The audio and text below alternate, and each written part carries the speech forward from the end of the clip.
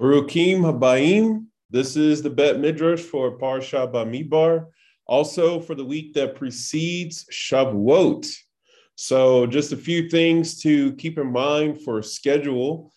This week, we do have planned an all-night Zoom. So halakhic midnight around our area is about 1:26 in the morning. So that will be the bulk of our leadership, Bezrat Hashem, for Magin Yishenu being a part of the Zoom. Then those who need to drop off may feel free to do so. And for those valiant warriors who will still press through the night, no shame or shade to anyone who decides, I'm going to go to sleep. That's totally fine. But we will have people available via Zoom. Bezrat Hashem Strictly Torah will be with us, and we will go all night. So we will be using the Arizal's Tikkun Leil Shavuot, which is brought by Rabbi Palvanov. May he live and be well. So if you don't have that book, we can get you the information so that you can purchase it. Don't know if you still have time to get it, but if you can, please do so. If not, just be a part of the festivities, have some cheesecake, and then get ready to turn up. So if you have been a part of Rabbi Roskeen's, may he live and be well, his email communication list, you can see that they're having all sorts of events this week. A little jealous, but excited for them nonetheless. One of the big things they're doing is having an ice cream party. So a few years ago, we decided, the small group of us that were studying all night, we decided to have our own little ice cream party at our house. So I encourage everyone to do an ice cream party. If you can do that, that is something that's totally awesome to do as well. Plenty of coffee, take your breaks, break it up intermittently with whatever stretching and things that you need to do. But just to encourage everyone, we will send out the Zoom link, Bezrat Hashem, sometime around Havdalah, because there's a special Havdalah to go into Shavuot. It will be over the Kiddush. So that's the way we're going to transition from Shabbat into Shavuot, which is also a Shabbat day, but it's a Yom Tov Shabbat. So that means you can cook on it. So, but other than that, all the Shabbat rules apply. So today, or tonight, I should say, we're going to switch it up a little bit because I want to get more into Ruth. I also want to get more into the Shavuot, like really just everything that's going on with that. And to dovetail just a little piece of the Yerushalayim, the city of Yerushalayim drop that I did not get to share. Also, some beautiful commentaries about what it's like being a convert and how determined we have to be and what we have worked through, what we're working through now, and what we are working towards is it's all beautiful. And if anyone has had the opportunity, I really encourage it because it feels like a big shift for the times that we're in. It's called the Geula Summit, and it's hosted by Shifra Hannah Hendry with gateofunity.com. So I don't know if anyone knows of who she is, but may she live and be well. She is basically a Torah teacher of today. She's a motivational speaker, lots of different things going on. But the reason why I wanted to just take some time to just mention this and encourage everyone to tune in, because Rabbi Trugman Shlita was one of the panelists on there. And many of the speakers bring out such beautiful insights that I think are very transformative, not only to our thinking, but also to our very being. And Rabbi Trugman, what he brought down about the journey of the soul and things like that, and about what we're facing in the world right now, especially preceding the arrival of the Mashiach, very encouraging. It's like it's good to have your marching orders, because if you don't have a focal point, sometimes it just gets lost, like your way just gets lost in all of the drama and all of the hurts and the pains and the heartaches and the sicknesses, which, by the way, I got sick over the weekend after Shabbat. So that was a doozy, but Baruch Hashem, all better now. That's why my voice sounds like this. So I apologize for it not being completely clear. Hopefully everyone can still comprehend everything. And with that being said, that was my introduction. Let's recite the Birkat HaTorah. So page 16 in your Siddur.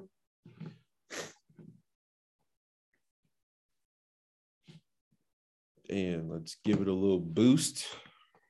Boom, boom, boom. Oh, yeah. Let's get into the Hebrew.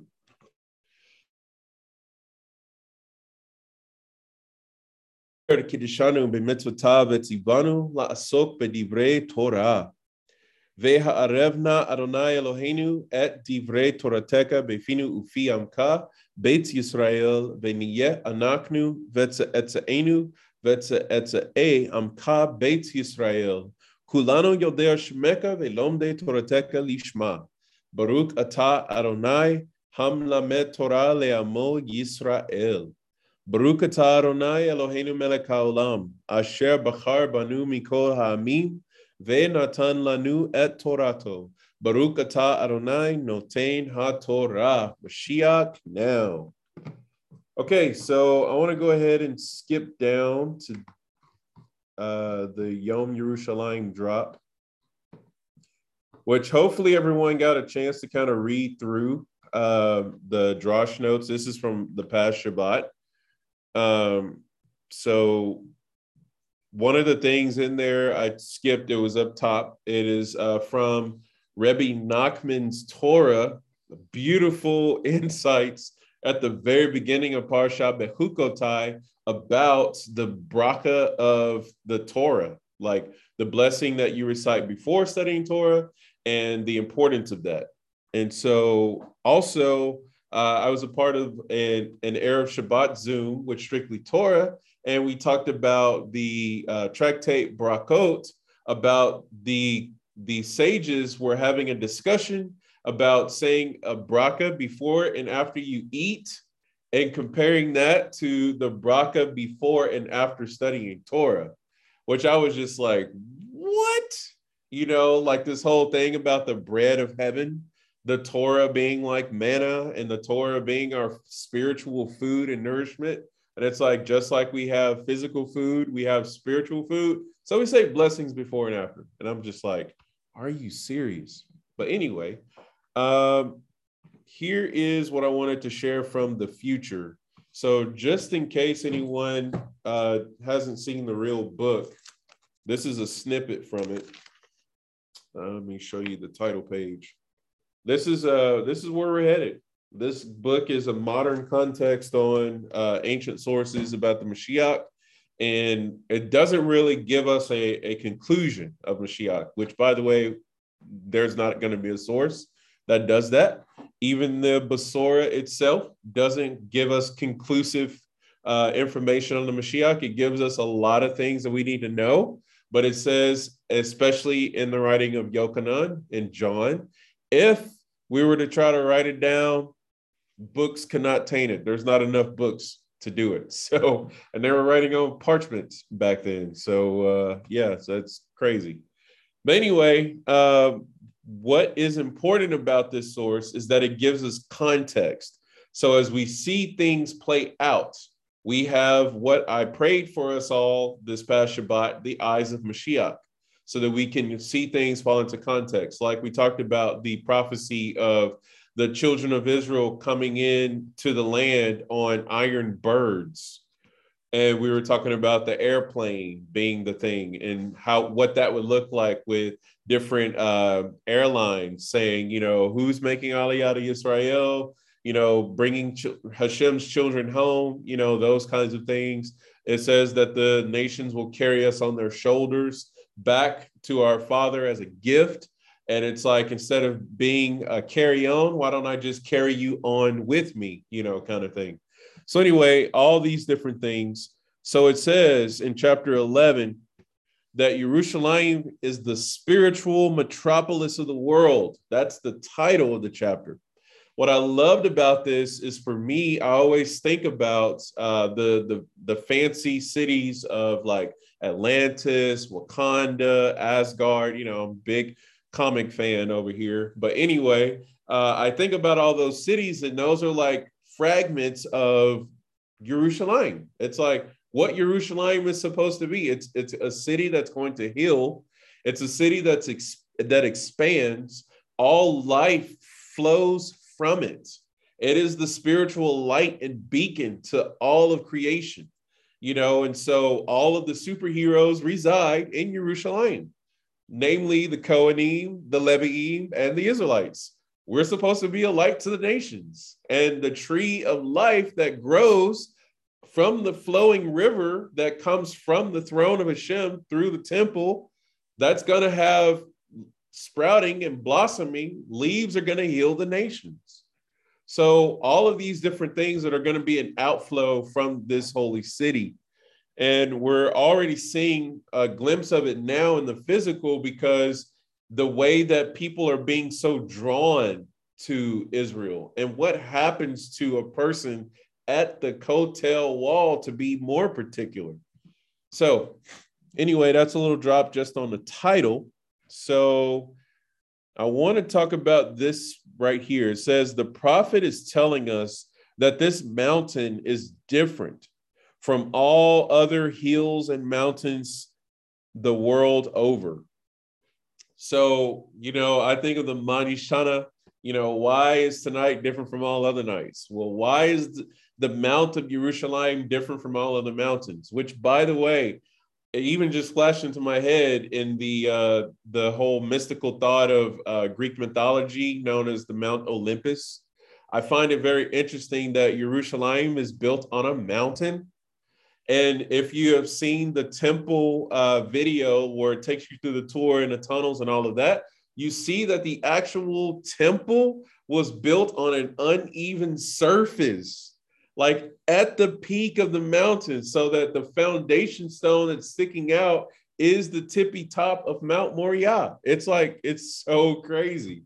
But anyway, so it's like, again, all of these sci-fi things, some of them may be more real than not, I guess, I don't know.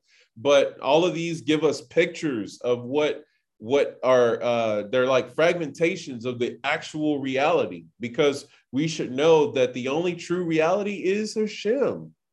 So therefore, when Hashem sets up his headquarters, places his name somewhere, that's a statement for the ages. If you really think about, like, Hashem, out of all the places in the world you could have put your name, you said right here, Mount Moriah.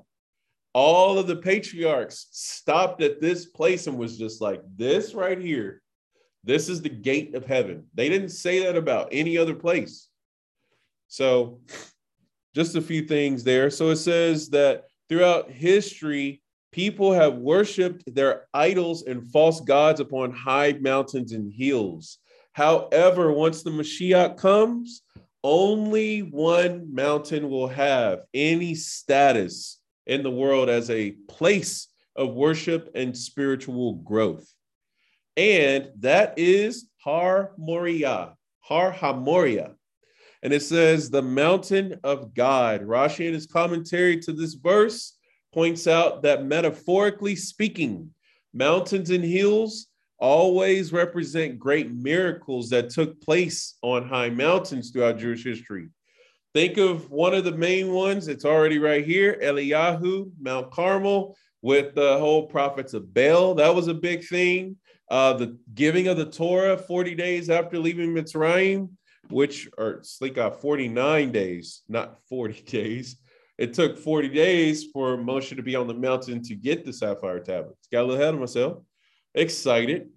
And by the way, in the Geula Summit, one of the things that was brought down is that there are healing remedies to all of, or not all, but a lot of our physical ailments, like mental imbalances, physical disabilities of different kinds, that they have found remedies by using crushed sapphire. Now, think about that for a second, because When did we get healed from the golden calf? When the sapphire tablets were crushed, that was the beginning of our healing. So a whole process ensued after that. But the start of the healing process was the breaking of the tablets, which, by the way, is likened to the death of a righteous man or a righteous person. And namely, I always think about Mashiach Yeshua because his body was literally broken for us. No broken bones, but his body was broken. He was pierced, just like the tablets, by the way, were pierced. If you read about the sapphire tablets, it says you can see all the way through them from one side to the other, no matter which way you turn them. And this is one of the coolest things about Mashiach and his resurrected body is he walked around with the holes in his hand and the hole in his side. Even so much so that Teoma, aka Thomas, was able to stick his hand in there. You know, could you imagine that, you know, we use a yod to read from the Torah scroll, which yod is arm or hand. Imagine if instead of using a yod to read from the sapphire tablet, we used our hand. It would be like we're sticking our hand into the side of the Mashiach, which, by the way, the sapphire tablets represented Mashiach. That's why there's two of them. That's why they're the weight of a mikveh. You know, they included the spirit of the law with the letters of the law, and they're the connection that we have through the Zadik to Hashem. They floated, you know, and they were words of life. They suspended death and the Yetzer Hara, the evil inclination. All of those things were wiped out. The angel of death had no power over us as long as those sapphire tablets were intact. But they got broken, which, by the way, we were never going to go into exile had those sapphire tablets did not get broken. So had the tablets not been broken, we would have never gone into exile. So it's an interesting thing, too, because when we understand Mashiach ben Yosef is not the conclusion of salvation, it's the beginning. He is the beginning. He starts the process of bringing us out of exile, taking us out of death into life. And then from that process, we begin to build and build and build, getting a spiritual path ready for Mashiach ben David. You know, it says in the Kol HaTorah is the source that says Mashiach ben Yosef only comes to reestablish the Davidic dynasty. So he sets up the throne, as it were, for Mashiach ben David. So he's not trying to do a whole new thing and take off on his own and all this kind of stuff. Follow me, don't follow all that Jewish stuff. That's not the MO for the Mashiach ben Yosef. So anyway, all of this being said, there's a lot of things that have taken place in the past on the mountains. But when the Mashiach comes, those things are all going to culminate into Yom Yerushalayim. Idolatry being wiped out and all the other high hills and mountains are just lost. They're lost in translation, literally. So as we transition into a beautiful world to come, you know, transitioning out of the Olam Hazeh, transitioning out of exile into Geula, you know, with the New Yerushalayim, the third temple, all these different things is just one of the beautiful things we have to anticipate. So I want to go on here to the next part of chapter 11. It says the prophet Yeshayahu or Yeshayah speaks of the ruins of Yerushalayim that will be rebuilt. As for your ruins and desolations and your devastated land, you will now become crowded with inhabitants, and those who devour you will become distanced. Side note, we talked a lot about this on Shabbat, and especially if you've gotten to read any insights and articles on Yom Yerushalayim, you see Yom Yerushalayim now is continuously being filled with inhabitants and is no longer in ruins, i.e., the prophecy of Yeshayahu has already come to pass. So living in a time where prophecy is being fulfilled is like outrageous. This is another reason why if you stretch out the timeline and kind of look at a conglomeration of years, maybe a decade or a few decades, you start to see how all of these wheels are turning. But if you're living day to day, it seems like nothing is happening. However, if you just take a look back on our life where we were last year versus where we are now, look at how much has happened. Look at how many eyes have been opened to the true Torah of Mashiach. And the regrafting in process and pushing away 1,000 years of what was that, or 2,000 years of what was that? I don't know. At least sometime after the end of the first century, that's when things started to get crazy. But anyway, things are happening. It says Rashi comments on this phenomenon by explaining that Jerusalem before the advent of the Messianic era is going to be so full of inhabitants that there will not be enough room to build houses for everybody. If you travel to Jerusalem today, you can't miss the constant building of new apartment buildings all over the city.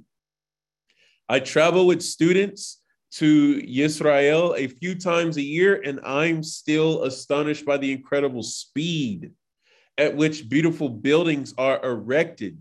When just a little while before, all that could be seen there was an empty lot. If you live in Tejas, it is crazy. I almost want to start mourning for our trees, because the plots that you see that are like, oh, look at all this field and meadow, beautiful places for cows to grave. It's like a sign goes up and a construction company comes in and they clear it all out. And you're like, oh my gosh. So all of these different things that we see in Jerusalem, like the effects are actually rippling out, especially over here in where we live, because it's just like wherever you go, there's construction somewhere. It's like perfectly good highway. Let's rip it up and let's build a new one. It's like, dude, what are you doing? Traffic is already crazy. I don't know. And then the rate of apartment buildings that are getting built, especially here in Texas, I'm like, dude, I don't know what's going on around the world. Maybe everyone could chime in and let me know. But my goodness, if it's anything like what's going on here, we should know that's a ripple effect of the expansion of Jerusalem. The sages already tell us that Yisrael and Jerusalem will expand in the future. So much so that the whole entire world will become like Eretz Yisrael. So I don't have that source here in front of me, but that is a thing. And I would love to be able to go into that. But let's just end right here with this point. That Mashiach, when Mashiach arrives, and perhaps in preparation for his imminent arrival, Jerusalem will see a great increase in size, hence what we just read up here. When Mashiach arrives, now we're talking about his arrival.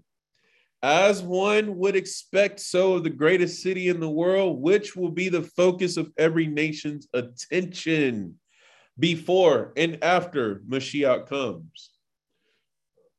Slika, wasn't it just a few years ago that there was a big upheaval because some declaration got made that Jerusalem is the capital of Israel?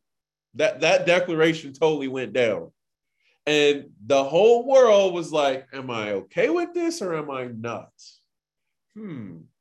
Right? And we just talked about here that those who devour you will become distant.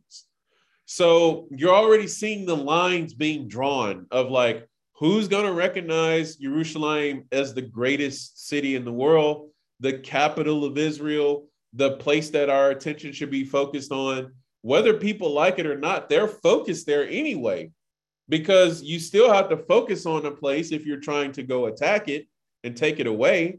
So in other words, like, we're just brimming and overflowing. Like it's outrageous. So that's the first part of class tonight. Jerusalem. It's going to expand. The other thing that we should know, just because there's seemingly no room, the chapter in the future tells us that it's when people start showing up that Jerusalem goes, oh, we need more space? Okay, all right, here we spread out a little bit. Like the city begins to increase. And this was in the Baba Batra drop where it was talking about that the city doesn't really have any borders. Like when it was described in prophecy, it was like it has no boundaries because I don't know how many people are going to show up. And as according to the people that show up, so will be the boundaries. So if we want more space, add more people. All right, Shlomo, get it in. Shalom. I just thought of, I think it's Psalm 104:3. For the Lord has desired Zion. He has desired it to be his dwelling place. And Jerusalem is included in that, the one place.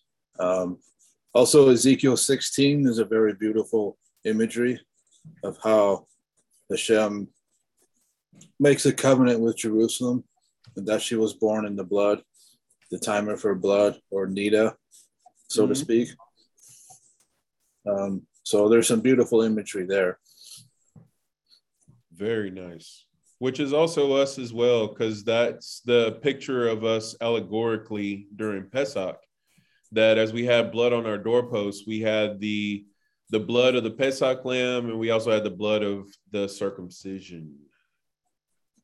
So next part, let's go into Shavuot. So again, I'm pulling here from the notes just because I didn't get to go over this on Shabbat, but have a few extra pieces to add to it as well. That there's a book called The Encyclopedia of Jewish Myth, Magic, and Mysticism, 2nd edition. It is written by a rabbi who is local to the DFW Metroplex, which I was like, what? That's crazy. Anyway, it's a great book just to glean. I wouldn't necessarily say like take everything from this book and run with it, but to give you a greater spectrum of awareness to be aware of. What I love about this book is when you think of things like, okay, what are the Yom Tovim? Like Shavuot. Here, for instance, says Shavuot translates as weeks. So I don't know if many people know this, but when you mention Shavuot, that's a holiday, but that's the Hebrew name for it. Really, in English, it's weeks. And in Greek, they call it Pentecost because of the whole 50-day thing. But really, it's all about weeks. And this actually connects to the halakha. We count the days. We also count the weeks of the Omer. And in order for us to know when Shavuot occurs, you have to count the Omer. You can't just go out on the calendar and be like, Shavuot's over there. You know, you got to count it out because it's actually the 8th day, so to speak, on a more symbolic, mystical level of Pesach. So much so that from Pesach to Shavuot, it's considered one big Yom Tov. And the counting of the Omer is known as the intermediate days, aka Chol HaMoed. So it's like we're in a big continuous Yom Tov right now. Then the other thing to mention here, it says an early summer holiday that comes 49 days after Passover, aka Pesach, at the conclusion of the Omer, which simultaneously celebrates the barley harvest. Why is the barley harvest so important? Because what book are we reading right now? What Megillah are we getting ready to read or already starting to read? Ruth. And when do all of the significant events in Ruth happen? Around the barley harvest. So here's that connection right there. And it's connected to God's giving of the Torah on Mount Sinai. Now, what's amazing about this is on the actual day of Shavuot, we didn't really receive anything tangibly. What we did, though, is we heard the voice of the Holy One, blessed is He, according to our ability, which is so important. Or HaChaim is all day on this. I've mentioned Or HaChaim on Exodus 19:6 and Or HaChaim on Exodus 20, verse 2. And obviously, it goes without saying anything between those two passages are also just over the top. So there are recordings that I've shared all this on. Shlomo, may he live and be well. Ben Arroyo, he always talks about, there's a met again, Or HaChaim, Exodus 19:6. Anyway, so you should know it's chock full of amazing information about what actually happened on Shavuot. Next thing I want to mention, Matan Torah is called a chasuna. This is from Torah Wellsprings, and this is from Tani 26, translation of Shir HaShirim 3:11. Yom Chatunato, which is a wedding day, the day Hashem gave us the Torah.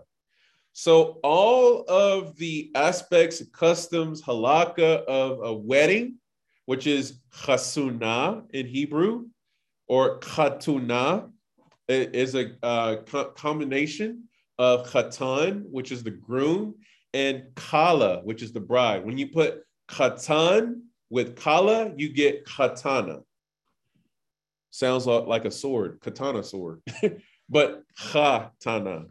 And that's wedding. That all derives from the giving of the Torah. The giving of the Torah is like a big wedding celebration. So it says that the day Hashem gave us the Torah, therefore many customs of a chatuna resemble Matan Torah. Matan is the word for to give, and it's also the root of matana, which means gift. So the Torah was given as a gift. And one of the things that you do at a wedding is you give gifts to the bride. And you also give gifts to the couple in general, because one of the big mitzvot of a wedding is to gladden the bride and groom. So there are many accounts of sages who used to do, like, for lack of a better terms, party tricks, like they do dances or they sing songs, to bring joy to the couple. And for 7 days, we should look for a reason to eat bread so that we can say the 7 blessings with the bride and the groom. This is why a Jewish wedding happens for 7 days, in antiquity anyway. You celebrate it for 7 days. And if you think about the 7 brachot, which is the Sheva brachot, you would have 7 sevens, which is like the counting of the Omer and all of the different 7 symbolisms that are connected to the time that we're in right now. So anyway, just to bring all these things up. Also, Seder Hayom elaborates on our obligation to attach ourselves to the Torah. Always attach yourself to the Torah.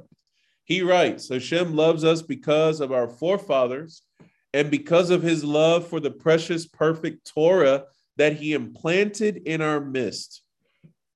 So before we continue, think about this for a second. We know that our father is Abraham, or should I say our forefathers are Abraham, Yitzhak, and Yaakov. By fact of that alone, Hashem has already attached himself to us. Hashem goes, you are my people, you are my precious treasure, because you're the children of my precious people, aka Abraham, Yitzhak, and Yaakov. That's the 3-ply cord that is not easily broken, that has established Hashem back into creation and the oneness of God, the monotheism aspect of faith was established through the patriarchs. So the Jewish people are known as believers and children of believers. And through our belief, that is the showing of our faith. So we're justified by faith through our belief. We walk it all out. It's like this whole circle thing. So the next part to put on that is the fact that God gave us his Torah. There are many midrashim that break down the fact that since Hashem gave us his Torah, it's like a king betrothing his daughter to a man and then saying, I cannot afford to be apart from my daughter, so make a place for me too. So in other words, if you have the Torah, you have the presence of Hashem with you. Now, obviously, we got to break down what does it mean to have the Torah, because sometimes people have Torah, but they don't have Hashem because they just divorce themselves from faith. They just want to isolate themselves with esoteric knowledge, get worked up into trances and get spirit guides and do things that benefit them. It's called self-aggrandizement. If you are a person who wants to self-aggrandize yourself with the Torah, it actually becomes death to you. Did that which is life become death to me, is the way Paul put it? That's what it's talking about. So we have to understand that it's not just about having the Torah so much as how do we have the Torah? Again, connected to the patriarchs, and because the Torah was implanted in our midst. It says the Torah is I should have just read this. The Torah is the daughter of HaKadosh Baruch Hu, the King of Kings. Whoever will marry and love his daughter, Hashem will certainly grant him a dowry and a lot of money. Nothing will be lacking. Now, obviously, don't take this literally, but you can understand that there's a lot of richness that Hashem has given us with the Torah. At his right hand are pleasures evermore. Where did the Torah come from? His right hand. So there's a lot to really just kind of go into that, but I just want to stop there. And I read this Akdut passage from Shabbat. So that will conclude that part of class on Shavuot. So let me stop and check in here. I've just been going and haven't gotten to check in with chats. Okay, cool. So Shlomo ben David, may he live and be well, is dropping some juice here in the chat thread. So I'll take a moment to read it here. Stand by. All right. Another hint to the symmetry existing between the giving of the Torah and the creation of the universe is found in the mathematical structure of the first sentence of the Torah. In the beginning, God created the heavens and the earth. Genesis 1:1. And the sentence introducing the giving of the Ten Commandments on Shavuot. And God spoke all these things, saying, Exodus 20, verse 1. Each sentence has 7 words and 28 letters, alluding to the deep connection between creation and the giving of Torah. Or HaChaim on Exodus 21 says, Exodus chapter 20, verse 1, says that the Torah was given in the attributes of Chesed and Gevurah, which, by the way, there's a whole understanding about the elements of Chesed and Gevurah and how they relate to the Cohen and the Levi'im. And I wish I had that source in front of me to really go into that. But basically, this is beautiful in saying that there's a balance. Hashem didn't just go, here's everlasting grace with no bounds. Like, just here's the beautiful Torah. It doesn't matter if you sin, just go live, have a wonderful life, pick lilies in the field with your friends, and just do whatever you want. It's great. Because that would mean Hashem gave the Torah with chesed and no gevurah. But you cannot have true gevurah, which is like justice, severity, boundaries. Chesed is your loving kindness. So Hashem didn't on the flip side go, here's my Torah. If you don't do this, boy, I tell you, lightning bolt's going to be the least of your words. You better get yourself together. Check yourself before you wreck yourself. Respect the Torah. He didn't do that. He didn't just like break it down like that.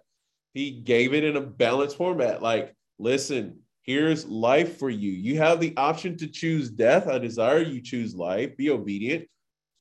We don't really have to go on. But anyway, that's a beautiful thing. And when you synthesize, when you bring together a perfect balance of loving kindness, chesed, and strict justice and severity, which is gevurah or strength, when you bring these two things together, it's known as tiferet, balance. This is also known as where the tree of life is. There's balance there.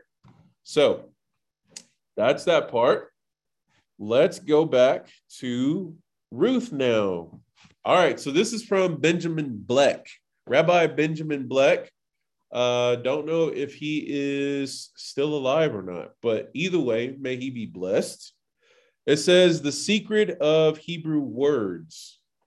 Ruth came to the Jewish people of her own volition.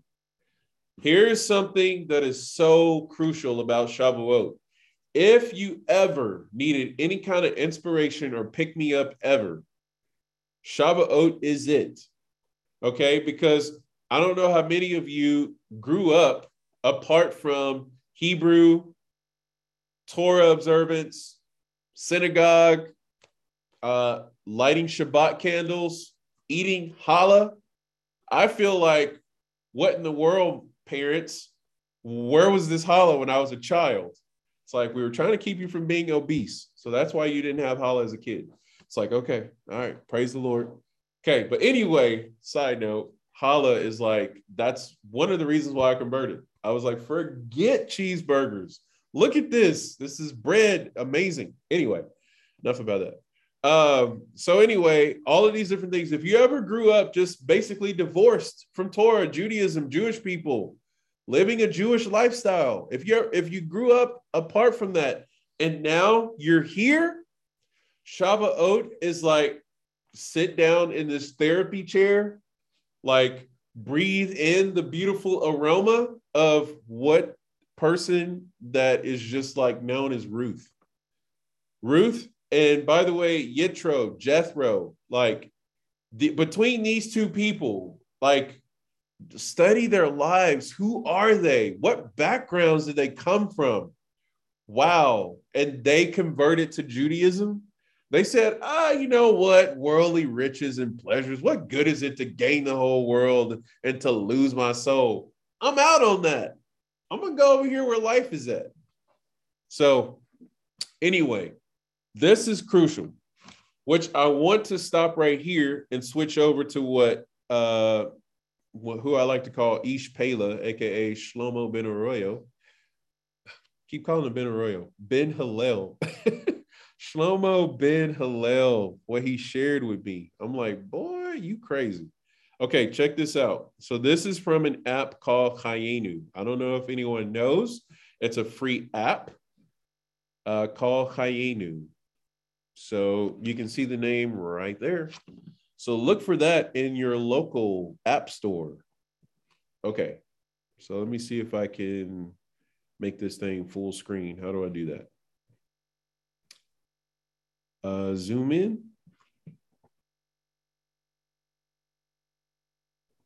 Ah, now this button works. Okay. All right, so raise the head of the sons of Gershon. Also, they. This is from this week's Torah portion, if you live in the diaspora. Bamidbar. Yisrael is so holy. They studied this last week. We're just now catching up.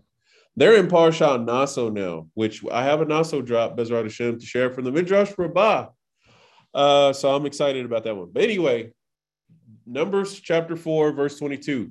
Gershon is related to Garash, which means to drive away. The verse can be read. Stop for a second. I forgot to mention this. What happened to Ruth when Naomi was like, okay, my husband died, my 2 sons died, I have no more money, I am homeless. Let me go back to, yes, she did. She said it, Bethlehem. Naomi was from Bethlehem. So when we look at the birth of the line of the Mashiach, it started in Bethlehem. Because when Ruth and Boaz got together and gave birth to their child, that was in Bethlehem. King David himself was born in Bethlehem. And who else was born in Bethlehem? Mashiach Yeshua. Anyway, the prelude to all of that was Naomi was like, I'm out. Orpah was like, all right, see you later, girl. I can't say it's been fun because there's been a lot of death, but yeah, I'm out. And I'll give you a kiss on the cheek and I'll go away. Ruth, however, was like, no. You ain't going to get rid of me that easy. I don't care if I got to wait for you to have sons or progeny or whatever. You don't even have to have children. I'm sticking with you. Where you go, I go. What did Naomi do? Girl, get back. Go home. Go follow your sister. Go back to your throne. Did you know that Ruth was a princess of Moab? She was destined to be a queen of this royal city. known as Moab, which, by the way, this city had so much protection on it that when we were leaving the land of Israel, we were not to attack it. It's like, well, you can go attack Midian, but you better not touch Moab and you better not touch Ammon. So it's just kind of like all these different things. But she was driven away by Naomi. And Ruth was like, no, you can't drive me anywhere. You're out of gas. I'm going with you. So anyway, this is the significance of Gershon. It says the verse can be read, raise the head of the sons of those who are driven away, referring to people who are disliked and feel rejected from their society. The words also they means that they also contribute to their own sense of rejection by harboring a dim view of themselves. My gosh, one of the understatements from the Geula Summit is when you have a dim view of yourself, you welcome sicknesses, plagues into your life. You cover up your connection to Hashem, and it's hard to really be intimate with him. It's hard to really hear from him. It's hard to really navigate through these turbulent times. So the better we can be at not looking down on ourselves, speaking negatively about ourselves, and all these different things, the more vibrancy and health and light can be brought into our life. Anyway, side note, we add to our own rejection when we look down on ourselves, think, woe is me, I'm not good enough, I don't know if I can do this, I don't have the skills, all of those things. We start bringing all those are called negative thoughts and negative speech. So negativity doesn't breed positivity. I don't know if people know this, but two wrongs don't necessarily make a right. They make a left. Okay, so it says, this refers to Leah, who was less favored by Yaakov and who had low self-esteem. It was specifically from Leah due to her humble position and self-view. This is what I love about this insight. Not that this is a self-help insight, but even if you do have low self-esteem, you have imbalances in your life and things like that are going on, you feel oppressed, spiritual attacks, all sorts of things, here's your salvation from that. Apart from Yeshua and Torah and Judaism, your shul, your mishpachah, like all the different things that Hashem has offered to us, Baruch Hashem, humble position and self-view. When you are putting yourself in a position of humility and saying, Hashem, I have nothing but you. I'm in dire straits. I'm in dire need right now. Psalm 113, what does it say? He lifts up the poor from the dust. Okay, so like all these different things start going on. This will like break through walls. It will bust through the rain clouds and bring sunshine in. But it has to be from a place of humility. This is why when we learn that the Mashiach says, if you are weary and you are burdened, come to me. I am lowly and humble. Take my yoke upon you. My burden is light. My yoke is easy. This is why Yeshua is talking like that, because Mashiach is known as the poor one, the humble one. And yes, it's connected to the one who is humble, poor, riding on a donkey. And according to Mar Secrets of the Redemption that I read from last week, I don't know if you can see this book, but it's from the Torah Classics Library. It's by Rabbi Mordecai Nissim. It talks about that the poor one is actually Mashiach ben David. I'm like, dude, you can't just drop that in there. Like, what are you talking about? Anyway, so because Mashiach ben Yosef is usually known as the poor one riding on the donkey. And if you've read the Zohar, it says, oh, yeah, that's Memtet, who is poor and riding on a donkey. You're like, wait, what? What is going on? Anyway, the whole takeaway from that is humility, releasing your burdens, casting your cares upon Hashem, that kind of thing, which is what Leah was actually able to do. How? Because she saw the dynasty of King David and Mashiach. She gave birth to the line of kings. She also gave birth to the line of priests. My gosh, you want to talk about being a blessed mother? It's like, oh, don't worry, you're just going to give birth to the future king and the future Kohen Gadol. Like just small things, don't worry. It's no little thing. Just, just keep crying. It's okay. It's like, what? And then not only that, she had the biggest portion of the sons of Yaakov. It's just like, wow. So again, a point to be fixed and focused on is very, very important. Such divine greatness can be born only from a source of extreme humility. This is also alluded to in the Torah's laws of inheritance. When a man has two wives, one liked and one rejected, this refers to Yaakov's two wives, Rachel and Leah. The firstborn son will be to the rejected one. This refers to King Mashiach from Kisfod HaEphod. Side note, Leah was considered rejected, but the son who was considered the firstborn, which namely is the Mashiach, a long way down the line, because the Midrash Rabbah tells us, Hashem says, I make Mashiach a firstborn. He comes from Judah, which is the son of Leah, and Leah was considered the rejected one.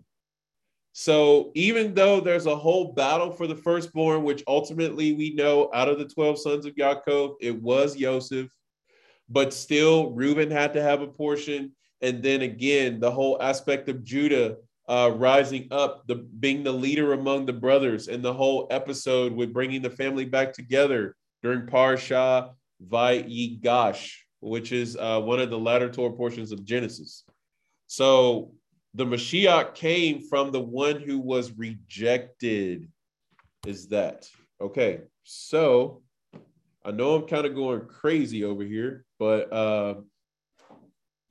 that's what I wanted to share there. So let's go back to the secret of the Hebrew letters. Here we go. This goes on to say the Torah was given in the desert, not in the, well, go back. The book named after her is read on Shavuot, the festival of the giving of the Torah. So when we celebrate Shavuot, we read the book of Ruth, named after Ruth. So it says the Torah was given in the desert, not in the land of Israel, because it was meant not simply for the Jewish people, but for humanity as a whole.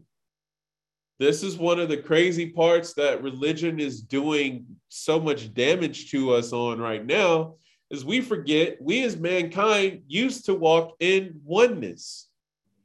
Remember this time before the Tower of Babel, where everyone spoke Hebrew to the point that they were able to build an multi-dimensional edifice that could literally take us into heaven so that we could think that we could fight with God and his angels, which, by the way, I don't know what we were thinking as mankind, thinking, Tower of Babel, we don't want to get flooded anymore, so we're going to go up to Hashem and just let him know. It's just like, dude, it can turn you into a greasy spot.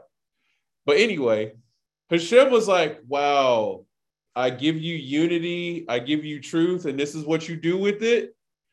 However, I should wipe you out, but I'm not, because you're completely unified in this, and I'd rather you be in unity than like warring with each other. So let me just scramble your language and spread you out like I told you to in the first place. I told you, spread out. Noah's first son takes this portion. Second son, take that portion. Third son, take that portion. Split the world into three. Go do the whole thing I told you in Genesis chapter 1 and 2. Like, get busy. We're like, nah, we saw the flood of Noah. We don't want that anymore. We want to be disobedient, and we want to safeguard our disobedience. So we're going to build a tower, and we're going to let you know a piece of our mind. Anyway, that was life in reality before the Tower of Babel, scrambling us up to make religions, races, nations, and civilizations that are oh so contrary to God, a lot of them. And on top of that, Hashem's truth is hidden in it. This is why no matter what faith system or people group or language you go and visit, there's some fine thread of truth and Torah there. This is another part that makes the Geula Summit so beautiful, as a lot of the speakers that Schiffer is bringing on, I'm like, girl, are you sure? Because I don't know about this, but it's like, no, Torah and redemption is for everyone. Remember, Hashem was totally like, I'm going to take Dathan and Abiram out of Egypt. Dathan and Abiram, like the number one troublemakers. Every time they hear Hashem say, don't do this, they're like, oh yeah, let's do it. Anybody else want to join us? Hashem was like, all right, come on out of Egypt. I know you're going to be just so disrespectful to my face. So again, Hashem is going to bring redemption to everyone. So these speakers are bringing down all of these things. And in the midst of the speakers, we have, Rabbi Trugman, we have Rabbi Jacobson, we have Rabbi Gersh, we have Rabbi Katz, like so many different Torah teachers to balance it all out. And when you look at the full tapestry, you can see that even the speakers who don't consider themselves Jewish or Torah observant, they still have the truth of Hashem in them, and it's able to be brought into alignment. And it's not like, reject the Torah all day. It's not that. There's a whole thing where people have to learn the ways of Hashem, which is what we talked about last Shabbat. And that's happening. One of the other parts about this is the fact that these teachers who are not necessarily Jewish and Torah observant, they're brought into a medium of communication that says, this is the Torah, this is the Shabbat, this is the Jewish people, this is Judaism. And they're getting exposed to this and like in in-depth ways, complete sources and all these things. So that which has divided us is now being broken down. We're finally able to see how we can actually integrate. Part of the understanding of mankind coming back together as one for the final redemption with the third temple, because it's a house of prayer for what? All people. Everybody is welcome to come to the temple. Hashem is like, I'm not closing the door. Let them come in.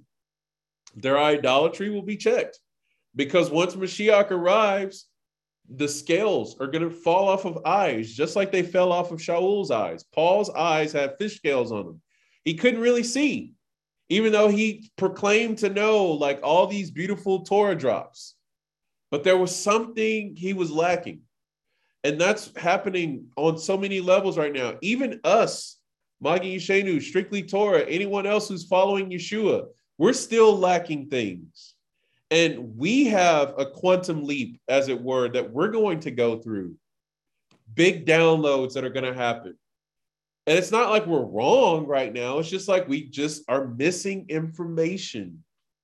And that's all going to be revealed. Even the Talmud brings down, there are open arguments in the Talmud. There's no conclusion to some of the halakhic conversations. And they say, well, we will find out what the final answer is. What is the resolution? When Eliyahu arrives.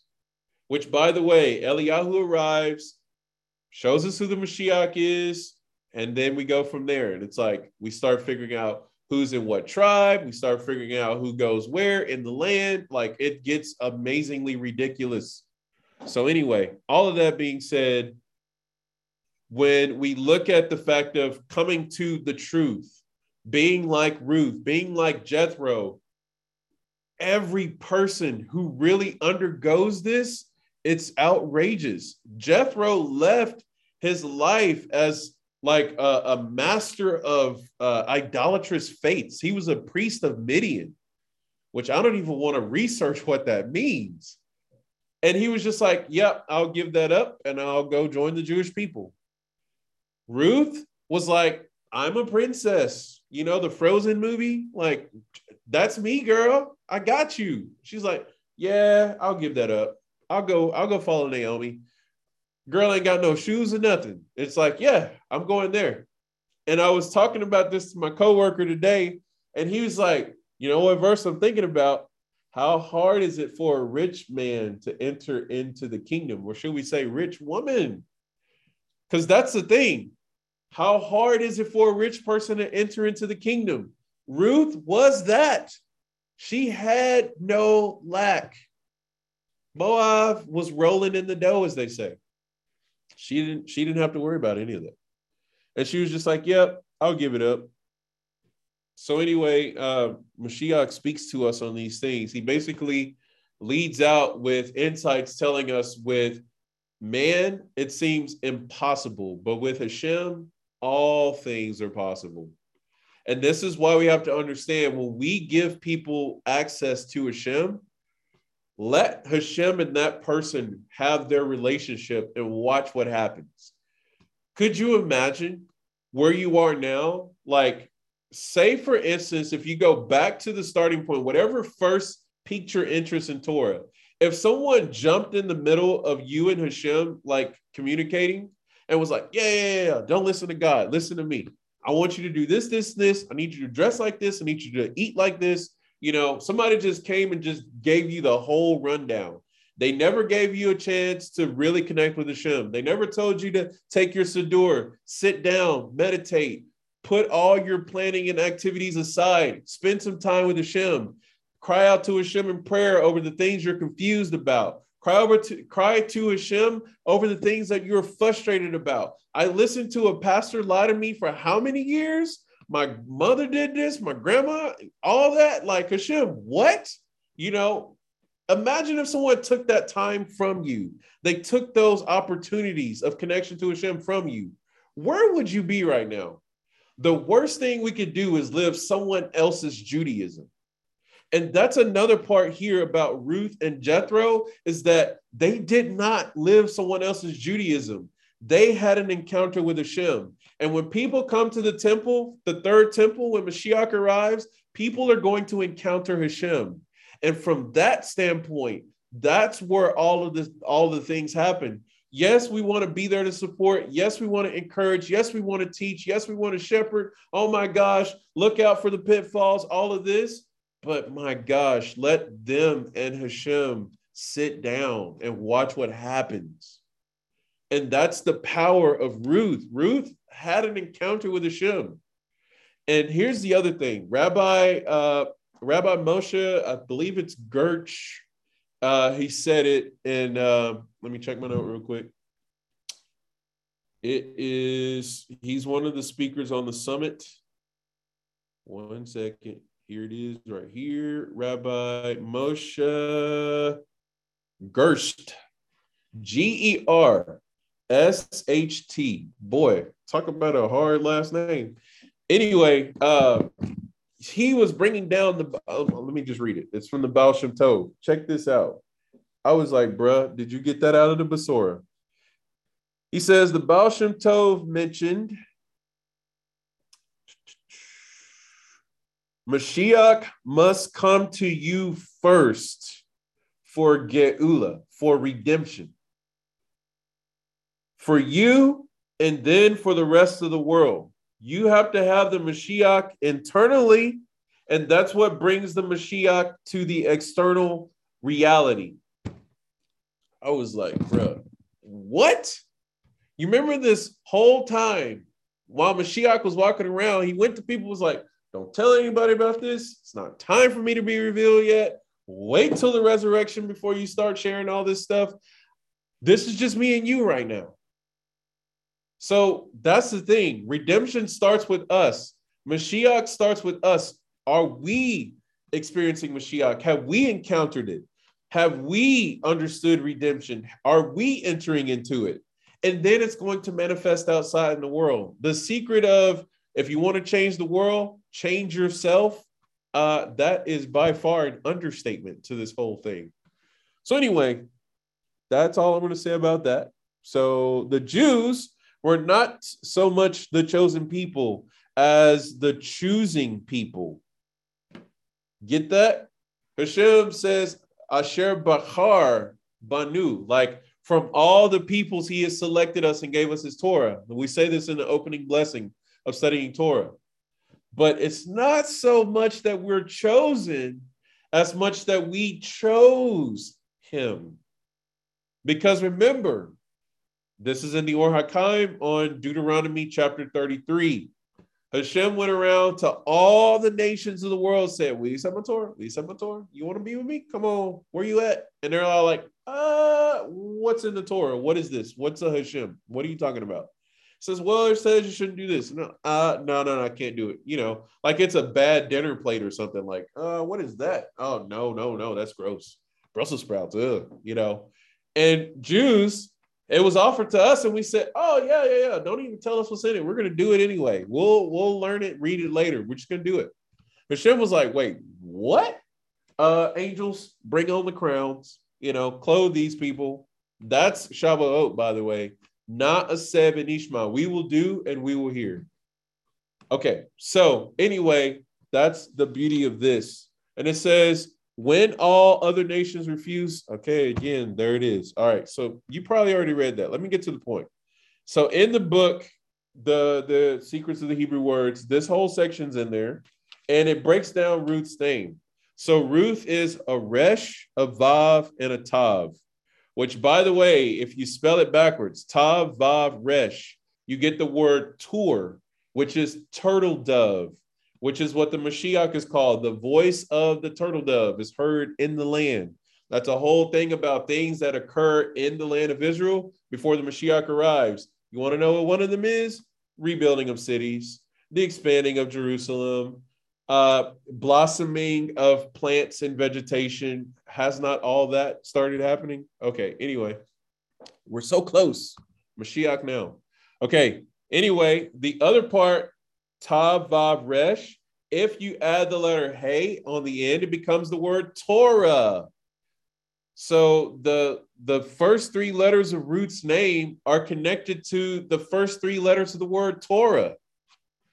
So much so that it's like Ruth connected herself to the letter Hey. And when she did so, she became Torah. Ruth becomes Torah when it's connected to Hey. And Hey is the Hebrew letter that's connected to spirit, breath, 5 books of Torah. It's also related to repentance. So when Ruth repented, she joined herself, as it were, to the Torah. It says this is in fact key to her greatness. Born a non-Jew, and as the Encyclopedia of Biblical Personalities brought down, Ruth had a different name before Ruth. So when she converted, she took on the name Ruth. I have yet to see what her Gentile name was, so I don't know. But anyway, it says she was responsible only for the 7 universal laws. This is called Noahide laws. So at Magin Yeshenu, we encourage everyone to really take all of the concepts that you hear taught in Judaism, like reincarnation, Noahide laws. Those are just a few things that come to my head right now. We encourage you to explore them in depth. Again, take them to Hashem. Hashem, what's up with this? Why is this a thing? Because I can't just tell you definitively a yes or no. But what I can tell you is my perspective on the matter and what I encourage everyone at Magin Yeshenu in. So this is how I feel about Noahidism. You ready? Ruth, Gematria 606. The letter Resh equals 200. The letter Vav equals 6. The letter Tav equals 400. She desired not simply the Noahide laws, but all 613. Here's the thing. There's so many different sources that can be brought down about Noahide laws, whether for it or against it. But the thing is, are you desirous of Hashem's Torah or not at the end of the day? Because the thing is, it says, and so Ruth took upon herself the additional 606 laws. Her name means I was under the ruling or the obligation, if you will, to follow 7 of the Torah's 613 laws. My name, Ruth, equals 606. When you add 606 plus 7, it equals 613. She goes, you know what? 7? Give me all of it. which, by the way, the whole Torah is summed up in one commandment. And it's actually nothing you actually do. It's actually what you set yourself up for. It's called Shema Yisrael. And you cover your eyes while you recite this. It's the daily declaration we recite 2 times a day at least. That's the whole Torah. Another way the whole Torah is summed up: love your neighbor as you love yourself. So Ruth was like, 7? What's a mere 7? So anyway, if you want to take on Noahides, there you go. Which I should tell you that one of the original Bezrat Hashem intentions of offering the 7 Noahide laws was to give people a base to start from. Just like Acts chapter 15, people were given a base to start from. It's like you don't know Hashem? You ever heard of the Torah? You ever heard of the Shabbat? Well, why don't you just come on in and we'll tell you. Here's a few things to keep you safe along the way. Don't do this, don't do that, don't do this. Try to focus on that and maybe start working on that. Other than that, let's go. When you go to a water park, when you ride a roller coaster, what in the world do they tell you? All of the safety precautions, give you some protocol, give you some boundaries, give you some things to do to help it be more exciting. That's like one of the things with the Noahides is a lead in. Like, where are you going with Hashem? So her name reflects that number, a divine commandments, the number of divine commandments that she voluntarily, and here it is, joyfully added to her commitment. Here's another thing. When people understand that there are 613 commandments, some people freak out and they like turtle shell. They like head go into clothes, try to hide, run away. I don't ever want to hear from you again. Like what? Like they freak out, they panic, have panic attacks. Where's the brown paper bag? Like Sheldon from Big Bang Theory. Like I can't breathe. Like what's going on? Anyway, but it's like, okay, just easy. Here's a couple things. Just don't do this. Take your time. Get to know Hashem. Once you get to know Hashem, everything seems to work out for some reason.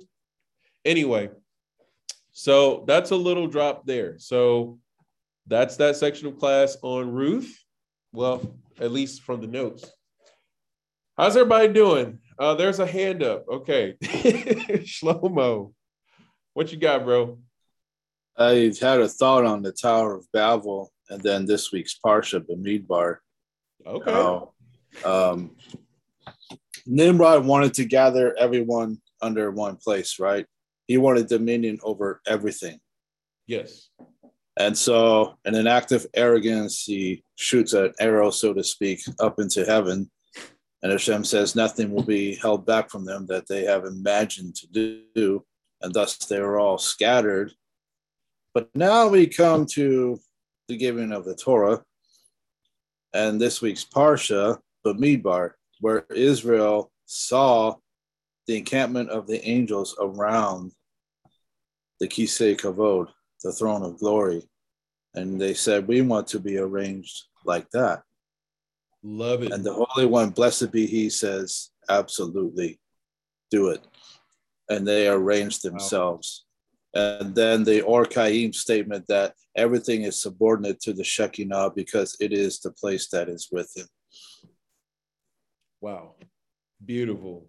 This is the whole thing about the banners. Like when we read about how we encamped, like we see in this Torah portion, which is another beautiful shout out to the chastity of the nation of Israel, that we're able to know our lineage. We know who our parents are. We're connected to our parents. Now, we live in a broken world for sure. And there's a lot of us who have to deal with not growing up with our parents due to maybe death, chas v'shalom, or, you know, some have had that, you know, and made their memories be for a blessing. Or, you know, there's been parents who just like, you know what, I'm out. I don't want to raise this child. And they drop you off somewhere.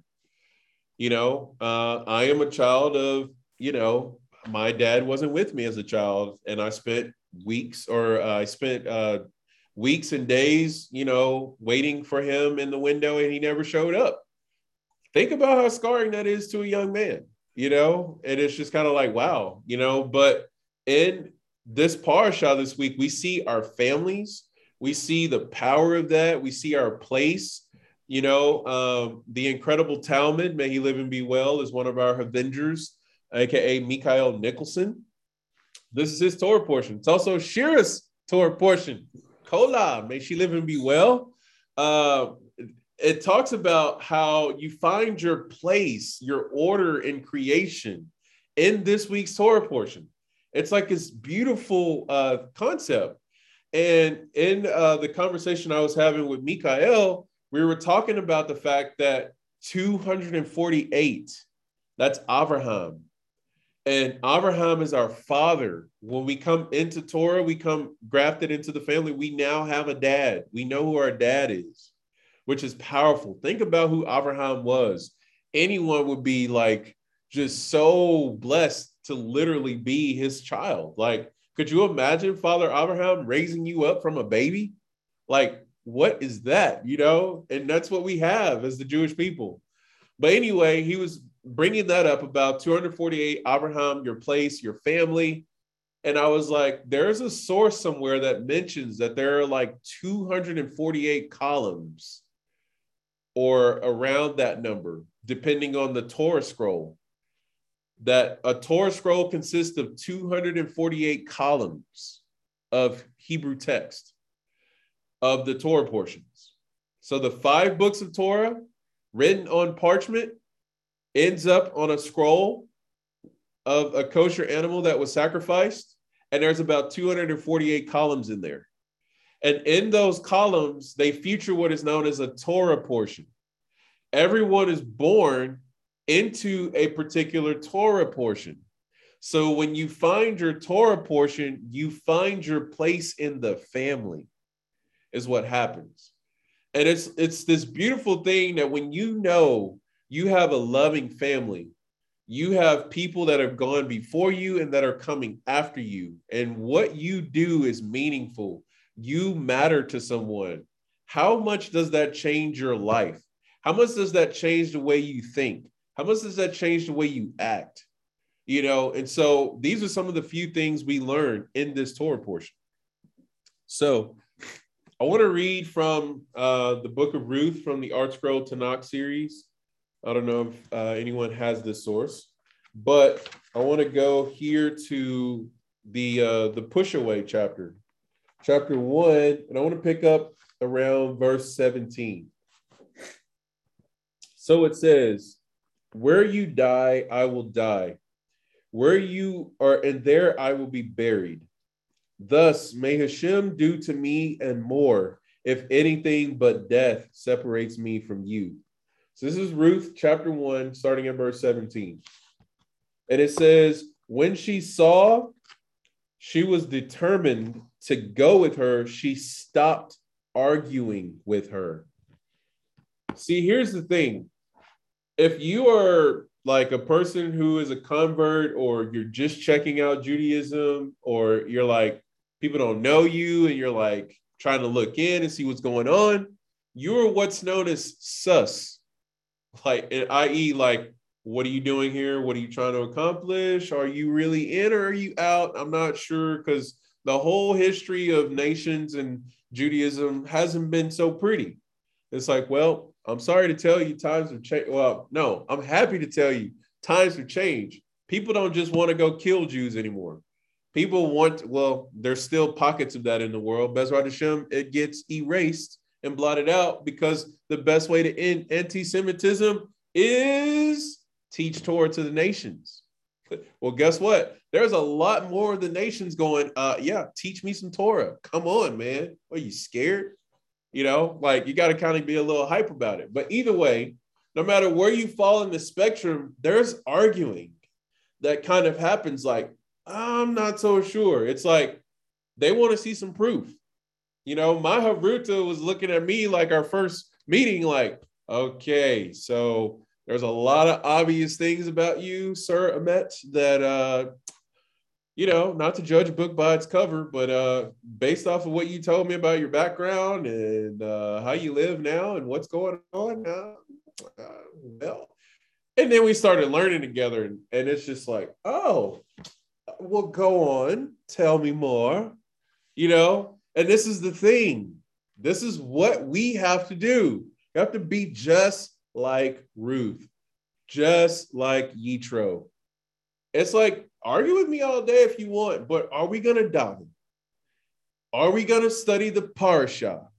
Are we going to engage in halakha? You start talking like that, you start really walking in those things, mouths just close and eyes just open and books open. And it's just like, okay, well, I was wrong about you. I'm not going to apologize twice. I'm sorry. What was that? Told you I'm not apologizing.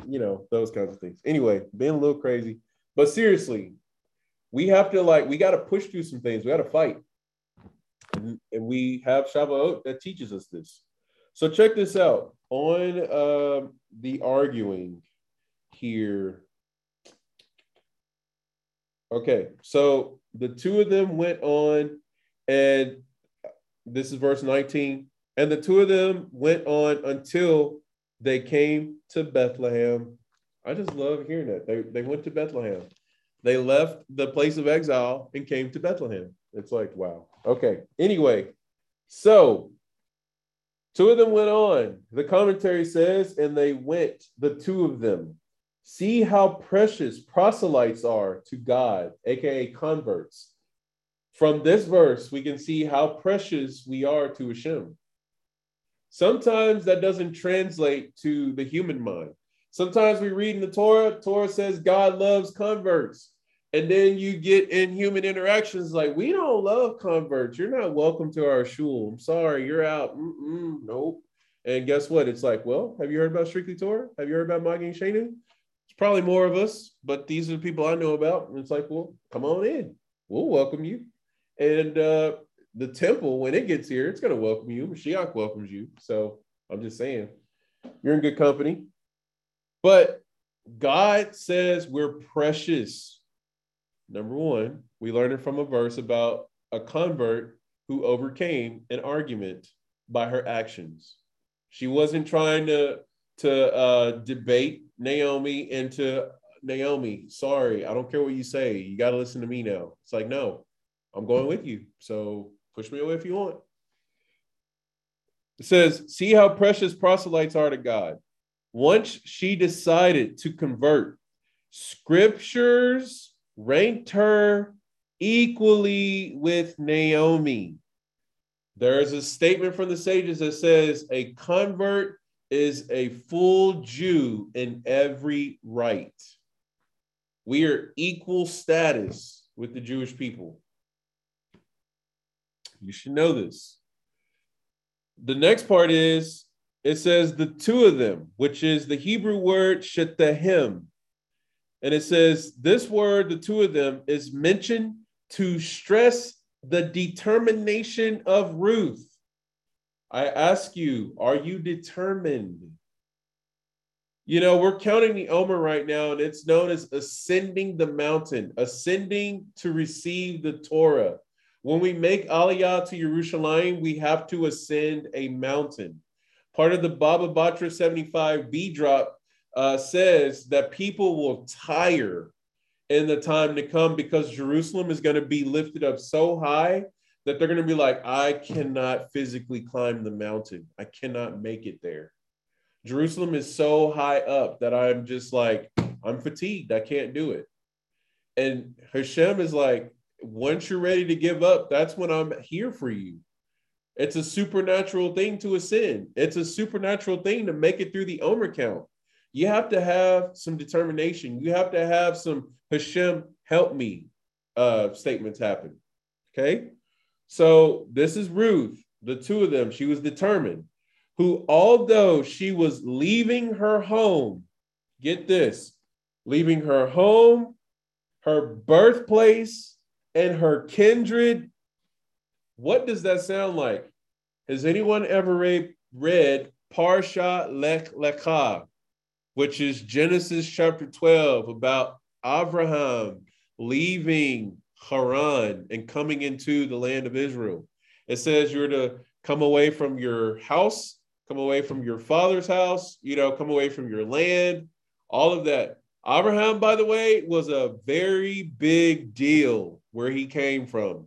He was very famous. He stood up to a little known king known as Nimrod, who, by the way, was like, Abraham, if you don't bow before me, boy, and renounce your God, I'm going to throw you in the furnace. The same furnace that Hananiah, Mishael, and Hananiah were thrown into. Hananiah, Mishael, and Azariah, Sika, aka Shadrach, Meshach, and Abednego. Okay, those three, the Hebrew boys that were thrown into the furnace by Nebuchadnezzar in Babylon. Well, that already happened with Nimrod throwing Abraham into the furnace. So Abraham survived the furnace, which means, Nimrod, you're not as big of a deity as you say you are. You're like Thanos in Avengers Endgame after you got turned into dust. Like, nobody's scared of you. And who's this Abraham's God? Like, we want to know him now. Who is he? And Hashem was like, all right, well, I need you to come follow me now. And he's like, all right, Sarah, it's time to go. And Sarah's like, where are we going? Hashem, and Abraham was like, wherever Hashem tells us. Can you think about that for a second? Leave your solitude, leave your place of belonging, and come after me. Who does that sound like? Mashiach Yeshua. Let me go ahead and read this passage from Mashiach Yeshua. Where did I put this note? Did I put it in my notes? I put it in my notes. Yeah. I took this down today because I was like so excited about this whole drop where Mashiach was telling us about the rich person entering into the kingdom. This is in Matthew chapter 19, verses 20 through 30. Let me go to somewhere on the webs with a Bible I can portray on the screen. Matthew 19, chapter 19. It'll be a crazy version, so let me just suffice with the complete Jewish version. How about that? Do they even have that on here? BibleHub.com. I don't know if they have it anymore. Nope, they sure don't. All right, good old New American Standard. Oh, yeah. Keep it old school. Okay, sorry, y'all. All right, here we go. So check this out. So where is this at? Matthew 19:23. Okay. 19:23. Wow, this is Genesis. I need Matthew, please. Here we go. Now we're cooking with oil. Holy oil. Okay. And Yeshua said to his Talmudim, truly I say to you, it is hard for a rich man or woman to enter the kingdom of heaven. Again, I say to you, it is easier for a camel to go through the eye of a needle, which, by the way, a big rope can fit through the eye of a needle. How? You have to unwind the rope. You have to give up all your possessions, like your fame, your belonging, your place. Okay, it says, then for a rich man enter the kingdom of God. When the Talmudim heard this, they were very astonished and said, then who can be saved? Note that being saved is entering into the kingdom. Okay, so there's a lot about what the kingdom of Hashem is. That's a topic for another time. But just know it's deeper than just having a belief, in the Mashiach. It's much more than that. It says, and looking at them, Yeshua said to them, with people, this is impossible, but with God, all things are possible. Here's the point of bringing this up. Verse 27, then Kepha, which is known as Peter, Shimon, said to him, behold, we have left everything and followed you. What then will there be for us?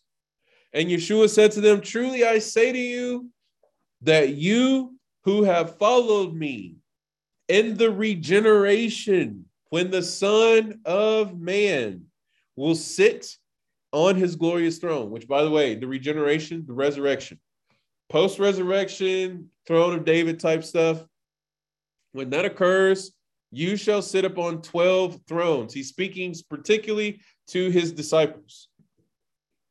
And it says, judging the 12 tribes of Israel. Big statement. It says, and everyone who has left houses, here's where it applies to us. Everyone who has left houses, brothers or sisters, father or mother, children or farms for my sake, for my name's sake, will receive many times as much and will inherit eternal life. But many who are first will be last, and the last first. This is mentioning to us that in the world to come, that, you know, there is, all right, Lila Tov, I'm not sure who iPhone is, but Toda Rabah. Okay, but yes, in the world to come, people who are on top, like, you know, people who are doing evil and prospering and things like that, like they're the wicked people who are prospering, those kinds of things, people who are exalting themselves and pushing Hashem away, those people may seem to be on top of the world now, but in the world to come, things will change. So just a little information to what is promised to us when we give up things. So going on to say that she marched on with the same strength of soul and purpose as Naomi.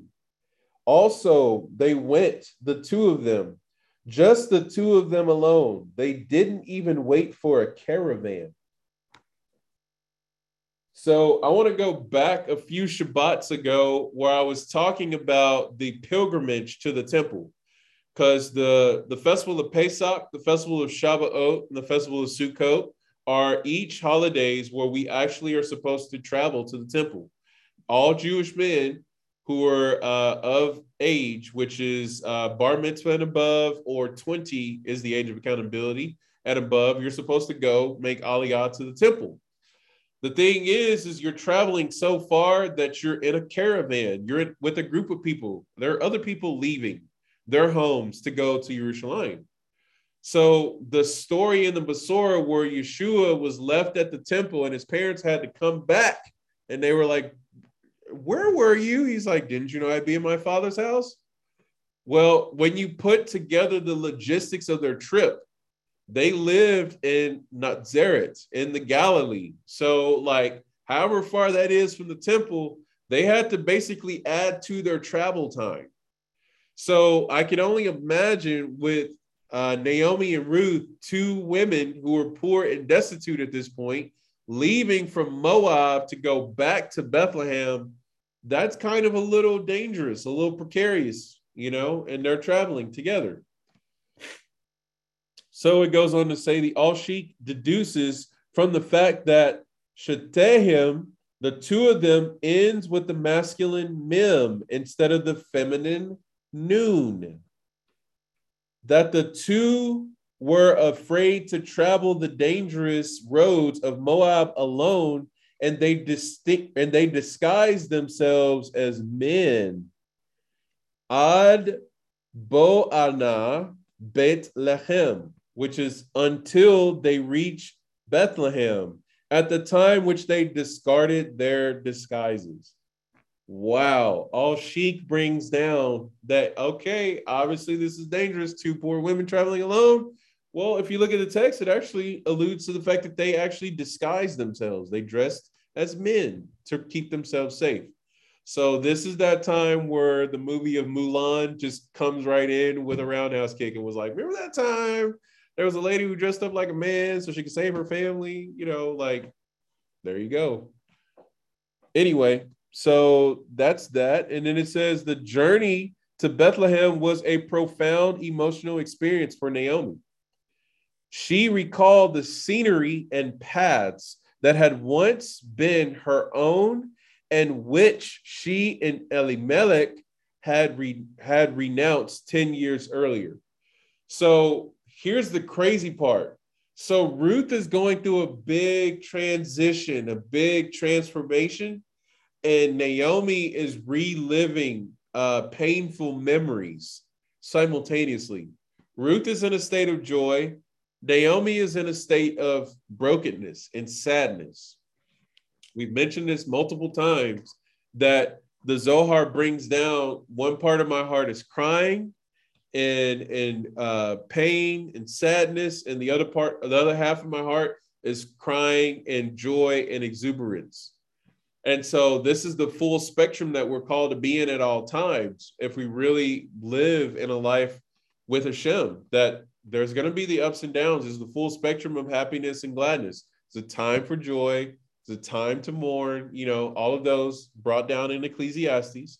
So when you think about these things, so Naomi is seeing this because this same path she is taking is the one that she took previously when she said, you know what, forget the land, forget living in Israel. Like, I don't want to be here. I'm going to go to Moab. I'm going to go be with people who are idolatrous. And now she's having to come back. And this is her teshuvah as well. So we can see that there's actually multiple facets to teshuvah. Part of it is we're excited to return to God, but part of it's like we're so hurt for the things that we once rejected, the things we once renounced. And Bezrat Hashem, as we're counting the Omer, these are some of the things that we're dealing with right now. Hashem, there are places in my life where I push you out. I spend more leisure time than I do study or prayer time, or time to meditate, time to go be out in nature, go be with my family, all these different things. These Omer counts are helping us deal with character flaws and things that we need to rectify and refine within ourselves so that we're ready to encounter Hashem. Because if Naomi or Ruth didn't deal with these things on the road, they would not have been prepared to engage with Boaz. So that's where I'll end it there for that. And then let us go ahead and count the Omer, and we'll conclude with the Midrash Rabbah on Parsha Naso. So I'm going to bring up the counting of the Omer. And if anyone has the Omer app and would like to share the meditation with us, or if you have Rabbi Trugman's book and would like to share, please feel free after we count. So I'm going to put the Omer count on the screen, and then we'll get underway. All right.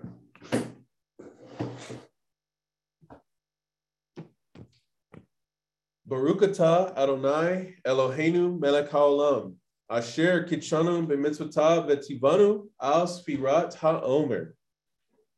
Today is 46 days, which is 6 weeks and 4 days of the Omer. May the merciful one restore unto us the service of the Beit HaMikdash to its place speedily in our days. Amen. Selah. For the choir master, a song with instrumental music, a psalm. May God be gracious to us and bless us. May he make his countenance shine upon us forever, that your way be known on earth, your salvation among all nations. The nations will extol you, O God. All the nations will extol you. The nations will rejoice and sing for joy. For you will judge the peoples justly and guide the nations on earth forever. The peoples will extol you, O God. All the peoples will extol you, for the earth will have yielded its produce, and God, our God, will bless us. God will bless us, and all from the farthest corners of the earth shall fear him.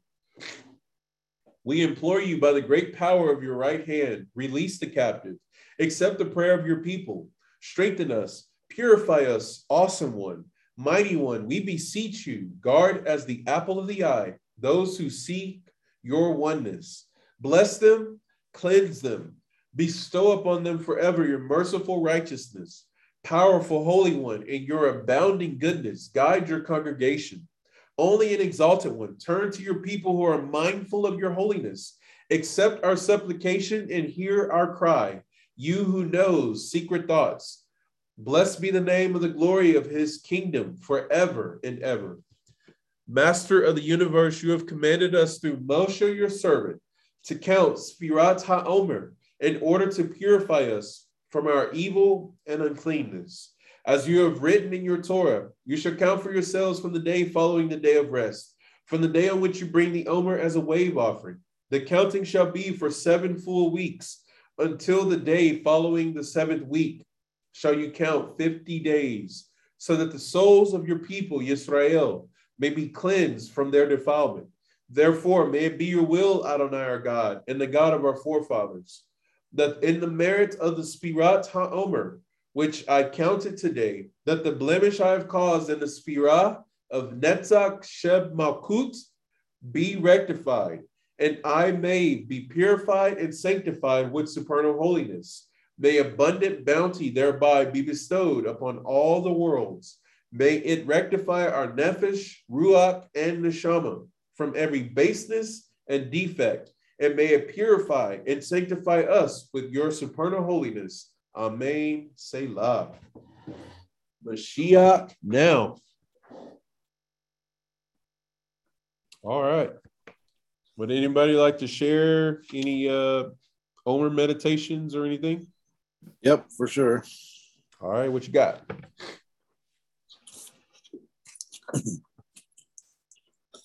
And again, it is 46 days, which are 6 weeks and 4 days of the Omer, Netzach of Malkut, victory within kingship, trust, confidence within lowliness. God will reign for all eternity. Exodus 15:18. Trust in God forever, for in God is the rock of eternity.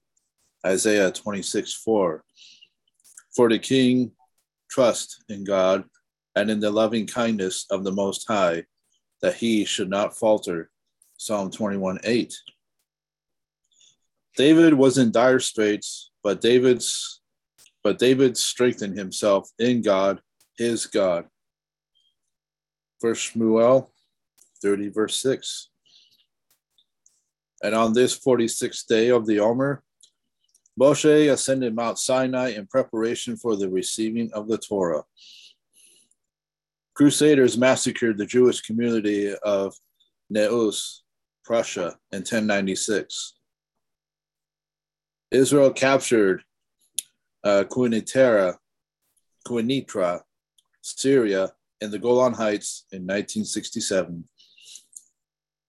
Spiritual meditations for the day. Every person has their own personal challenges and trials. This is, of course, especially true with those who take on leadership positions. The difference between success and failure in many cases rests on one's ability to stand up to pressure. Only those who have confidence in themselves and the righteousness of their cause have the steadfastness to stand up to any and every test. Yet, ultimately, Judaism teaches self-confidence can only go so far without true reliance and trust in God. Far from being a sign of weakness, trusting in God gives a person incredible strength to persevere and be victorious. Knowing that God stands with us through everything is one of the most comforting feelings we can have as we wade through the waters of life. Netzach Malkut is an awesome time to reign and strengthen our innate sense of self-worth, while at the same time fortifying our faithful trust in the Master of the universe. King David was challenged throughout his life, and though he did not lack self-confidence, he appealed to God for his assistance in every situation. The Psalms of David reflect the pinnacles of triumph as well as the depths of despair, and yet, through it all, David constantly and consistently expresses his ultimate trust in God. Questions of the day.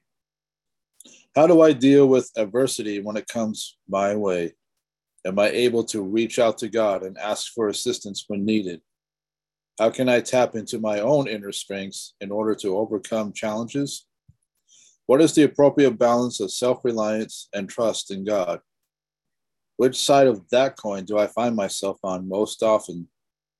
How can I more properly balance out that equation in my approach to life? And those are the historical events and the spiritual meditation for the day. One other thing I've been doing is I've been reading from Mesilat Yesharim. Beautiful. Especially with Pirkei Avot.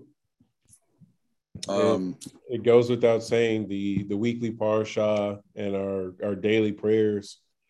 You know, one of the cool things about, you know, the prayers that we recite constantly is always being able to look at them with new eyes and to really hone in on a particular line or a particular verse of any of the prayers that you recite. And for me, this week has been Psalm 145, where it talks about close to Hashem are those who call upon him, to all who call upon him in truth. You know, and it's just been like a wave for me being in the whole Geula mindset and mentality, you know, of desiring the whole entire world to really know who they are in Hashem, which is really amazing. Each of us are a spark of Hashem. That means like literally when all of us are gathered together, we get to see Hashem, you know, and it's like finding that peace in us that's our true being, our true self, you know, and that gets covered up a lot by, you know, things that we're not able to do and, you know, things that we wish we could do, you know, things we're frustrated or excited about, you know, all these things. But anyway, that's just something really cool with this week of Malkut, that as we're going through all these aspects, this is where it really gets down to like really who we are, you know, what are we doing with ourselves, you know, in the aspects of, you know, when it boils down to all that we receive, all that we've been through, what are we going to do with it? Which is cool that you think about the ascension of the Mashiach. He left us by ourselves to count this last week of the Omer. So with that, I know you got Mesilat Yesharim, so please keep going. Yeah, when you were talking there, I was just reminded of this week's rumination since I have the opportunity. The focus of redemption is not individuals, but community. We are redeemed into a community. Yes, salvation may seem on the surface an individual act, but what are we brought into? This is one of the core teachings of Judaism. Love it. You're brought into a community of people that will support you, that will be there, but at the same time, you'll be held accountable. Amen. You know, when you do something out of bounds, you know, individuals are redeemed, but individual redemption should never be seen as the good news. We are meant to be part of a redeemed community. The message of the good news is often presented to individuals outside the redeemed community. Because it is laudable endeavor, biblical faith is often viewed as personal faith, quote unquote. While it is true that personal faith exhibited in personal obedience is a hallmark of the believer, it can lead some to think that redemption is all about the individual. The Torah is about community. It was given in the presence of an entire nation, after all. That's right. Most of the commandments of the Torah are in the Hebrew plural, not the singular.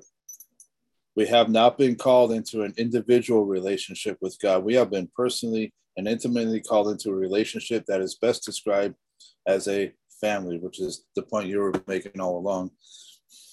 Yes, sir. And that family is called Israel.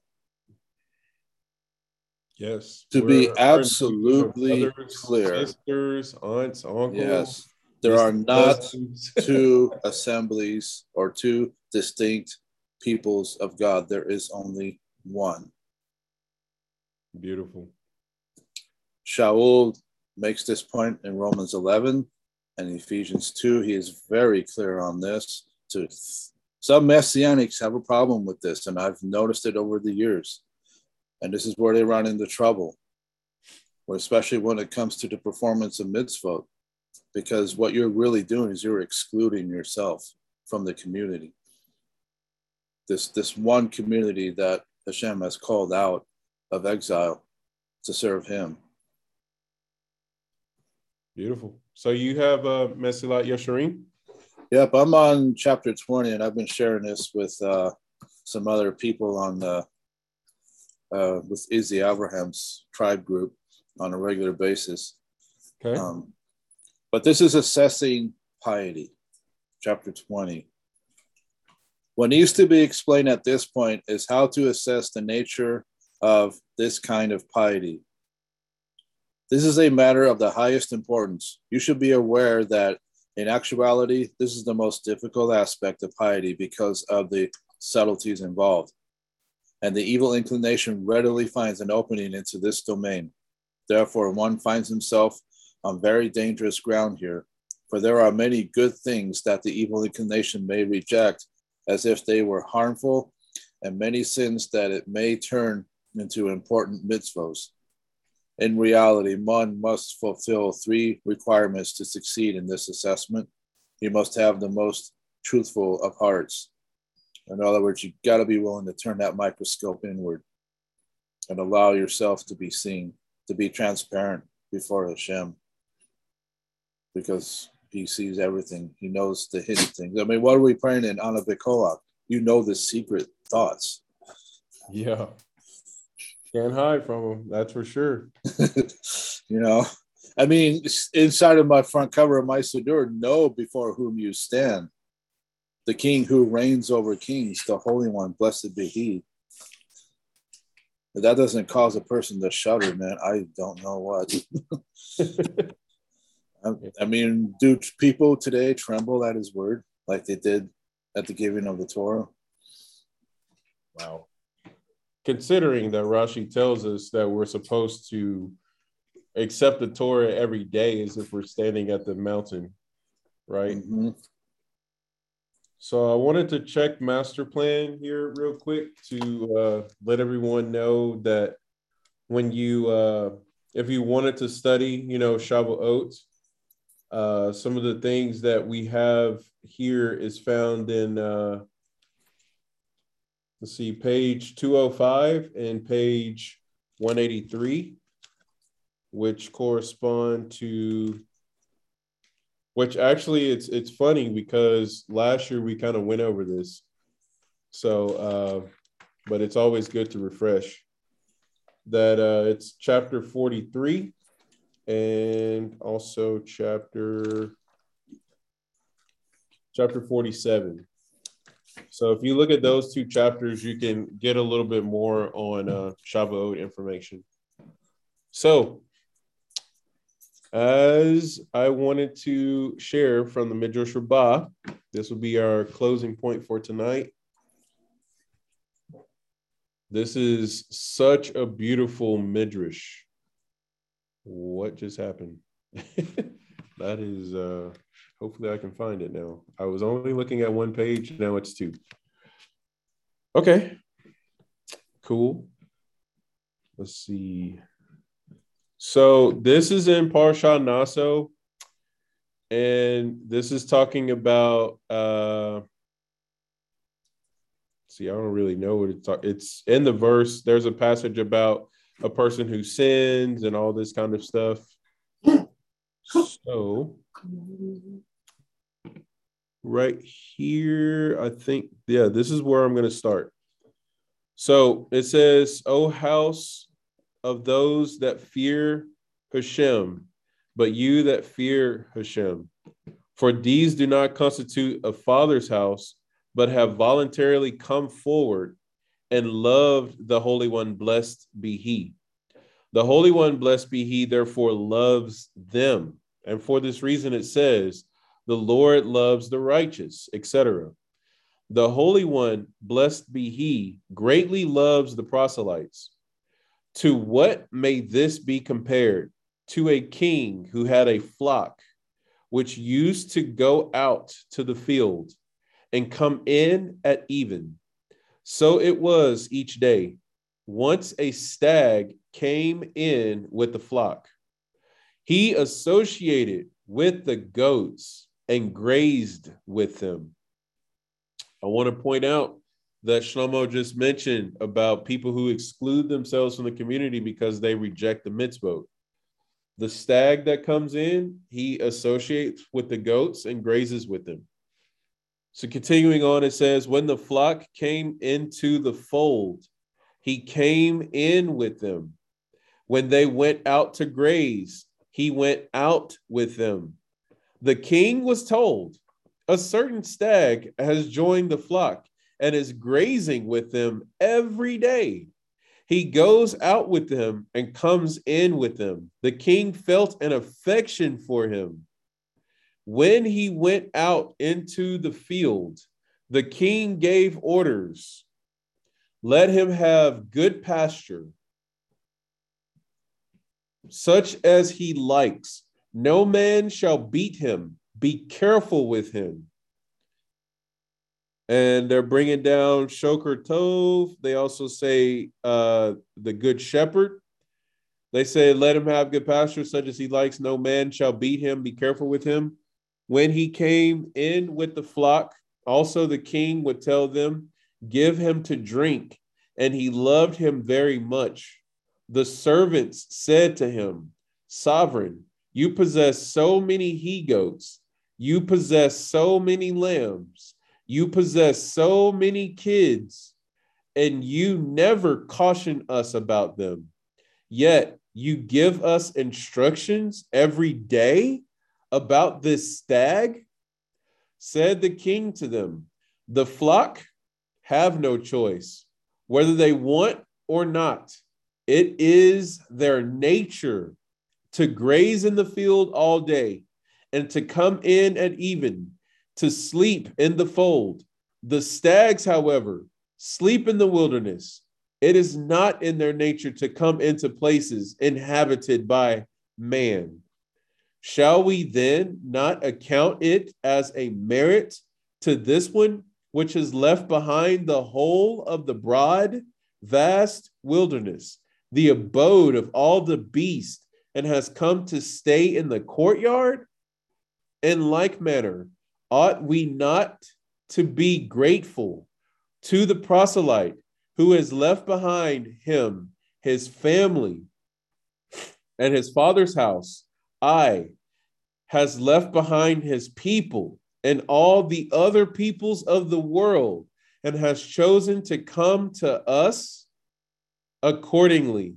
He has provided him with a special protection, for he exhorted Israel that they shall be very careful in relation to the proselytes, so as not to do to them harm. And so indeed it says, love you therefore the proselyte, etc. Deuteronomy chapter 10, verse 19. And it goes on and it goes on and it goes on. But this is just a beautiful midrash to teach us, really what we're entering into at Shabbat is it's like the anniversary of proselytes coming into the nation. When it says that Yitro heard, and then he came to meet the encampment of Israel. It's like, what did Yitro hear? Well, he heard about the sea. He heard about the battle against Amalek. And he heard about this nation that left Mitzrayim, like all these beautiful things. And so when people want to come join and they're really sincere about it, we really need to take stock of that as far as what the Midrash brought down. And it just behooves me to look up what a stag is and just see a picture of it. Oh my gosh. Okay, so I'm going to put this on the screen. Could you imagine you just got sheep and goats and you see this? I don't know if everybody can see this, but I'm going to open the image in a new tab. Look at this. This is a stag. You want to talk about sticking out, right? So this midrash that we just brought down was really just showing us that, as proselytes, you might stick out. You may not feel like you fit, but hey, it's time to go in. It's time to come out. It's time to graze in the field, all these beautiful things. and we're determined to be there. Stags are like, they're scared of people. It's like you see them on the road, they run away or they run into your car, or, these kinds of things. Like, but you're going to come in the courtyard, you're going to like go and be like domesticated. Like, what? Hashem is like, please, by all means. So, Bezrat Hashem, that's encouraging for us. And we will end with the blessing after studying Torah. Found on page 143 in your Siddur. Thank you for tuning in tonight. We did divert from schedule, but I wanted to take some time to share sources on Ruth, get us ready for Shavuot, and just to bring out some things to encourage us during these times. Every day is a challenge, and what Shlomo just read, may we take it to heart, because that is some strength right there. Shlomo, Todah Rabbah, I really appreciate it. All right. And the blessing for study, or after we study Torah. Baruch atah Adonai Eloheinu melech haolam asher natan lanu Torat emet v'chaye olam nata betochenu. Baruch atah Adonai noten ha-Torah. Mashiach now. Laila Tov, everyone, and Shavua Tov, and let's get ready for Shavuot.